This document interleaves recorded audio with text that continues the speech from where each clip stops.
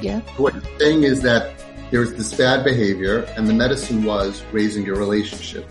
And what's interesting is when this bad behavior happens and people lower their relationship, they're actually causing this behavior to get worse. From when she started spiraling, had you not ruined the NKN, her language would not be like that. So we cause a person in pain more pain, which exacerbates the behavior, and then we get more upset at them, causing them more pain, which exacerbates the behavior even more. And then it's like, I want this. This is not my kid. It is your kid. And she was raised by you. And somebody stabbed her. She went through trauma.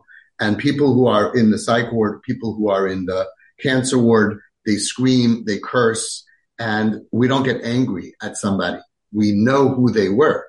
The fact that she wasn't born and raised like that shows us that she's in enormous pain. Let's say the story that I always say, because it doesn't get better than Reb Shimon Bar Yochai. You ever hear of Reb Shimon Bar Yochai? Was he holy enough? Mm-hmm. Holiest of the holy, there's no Hatana Ha'aleki, Reb Shimon Bar Yochai. So it says that he went to take off learning, time from learning. He went to visit sick people. And he heard somebody wasn't just cursing like a sailor, it's cursing God. Can you imagine? F you, drop dead, you mother F God. Cursing God. I had kids do that in my house. My first kid, home sweet home kid. I didn't know anything.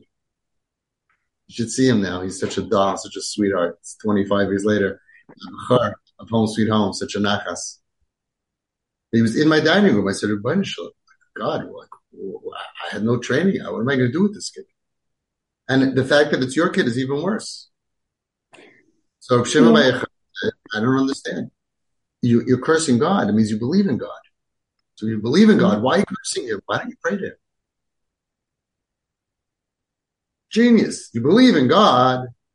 So you're cursing him because you're in terrible pain. Why cursing him? Pray to him. So the guy says, you're right. I prayed to God to take my disease and to put it on you. And you should be sick. Shimon Bar Yochai says, he's right. I should have stayed and Mismedrash and learned it's Bittul Torah. When you go to visit someone who's in pain, your job is not to tell them what to do and make them more sick. I made this situation worse. He's going to curse more. Very easy to say, horrified. I'm horrified. This is the behavior that happens when someone goes through childhood trauma, rape, or God forbid, molestation, or other types of trauma. It turns sweet souls temporarily into crazy animal people. But when we give them medicine, which we get through that, we don't get so horrified that this is too hard for me. And we see that I'm going to help this kid get through it, then actually that helps the behavior over time as well, as you'll hear consistently. It's not a week, it's not a month.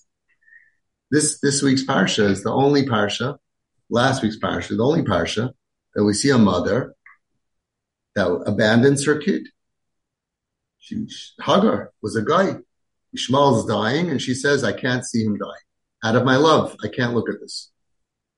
Out of your love, if it wasn't your kid, you would say a neighbor, effing thing, you'd say, Chani, what's wrong? What's the matter? Oh, my effing thing. You wouldn't say, who brought you up that way? And you wouldn't feel so hurt and offended. You'd say, this kid is in a lot of pain. I don't care what language they use. They're saying, ow, ow, ow. That's what we hear. Ow, ow, ow, ow, ow. The Jewish mommy doesn't abandon their kid and say, I can't deal with this. I can't tolerate this. You're there. You clean up the vomit. You bathe these kids when they have diaper rash. Okay. You take care of them when they're sick and you hold them through all of their pain. You hold them and hold them and hold them through everything, because that's what a Jewish mommy and daddy does. And you say to yourself, hey, if they're acting so different than I raised them and that they behave themselves, a couple of years back, something happened to them. They didn't become bad. And I'm going to hold them and carry them until they feel better.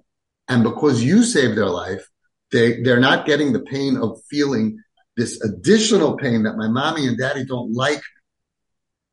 I'm not likable, which throws them into the ocean of sharks.